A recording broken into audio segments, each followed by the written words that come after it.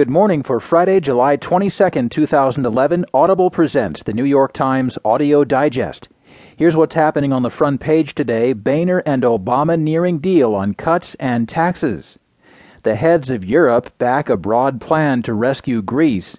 And ex-executives dispute testimony of Murdoch's son.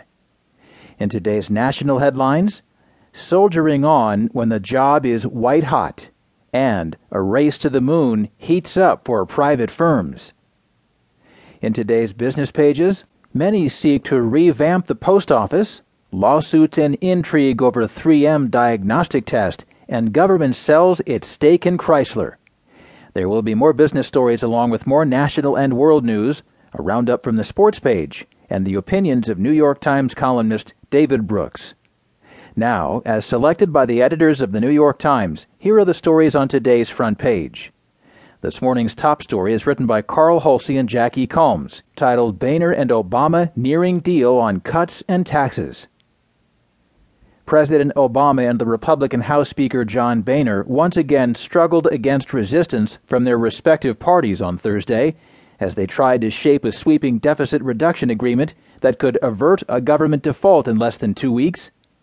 Congressional and administration officials said that the two men, who had abandoned earlier talks toward a deal when leaks provoked Republican protests, were closing in on a package calling for as much as $3 trillion in savings from substantial spending cuts and future revenue produced by a tax code overhaul. If it could be sold to Congress, the plan could clear the way for a vote to increase the federal debt ceiling before the August 2nd deadline. But the initial reaction to the still unfinished proposal hardly suggested a quick resolution. This time, the flack came mostly from senior congressional Democrats who were angry at some of Mr. Obama's concessions and at being excluded from the talks. The president worked to ease concerns from members of his party, inviting Democratic leaders to a White House meeting on Thursday evening that lasted nearly 2 hours. The participants would not comment afterward. Mr. Obama and Boehner had maintained tight secrecy to prevent a recurrence of the Republican rebellion that stymied their efforts earlier this month. With only a few top advisors involved, the news that they were nearing an accord broke only after administration officials told Democratic congressional leaders on Wednesday night about the outlines of the Obama-Boehner discussion, following talks earlier in the day between the president, Mr. Boehner, and Representative Eric Cantor of Virginia, the number 2 House Republican.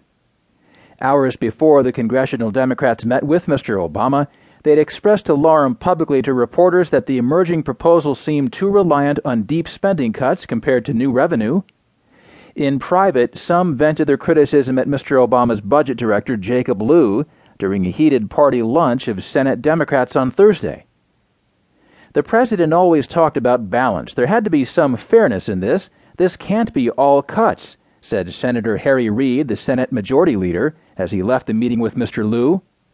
The caucus agrees with that. I hope the president agrees with that, and I'm confident he will.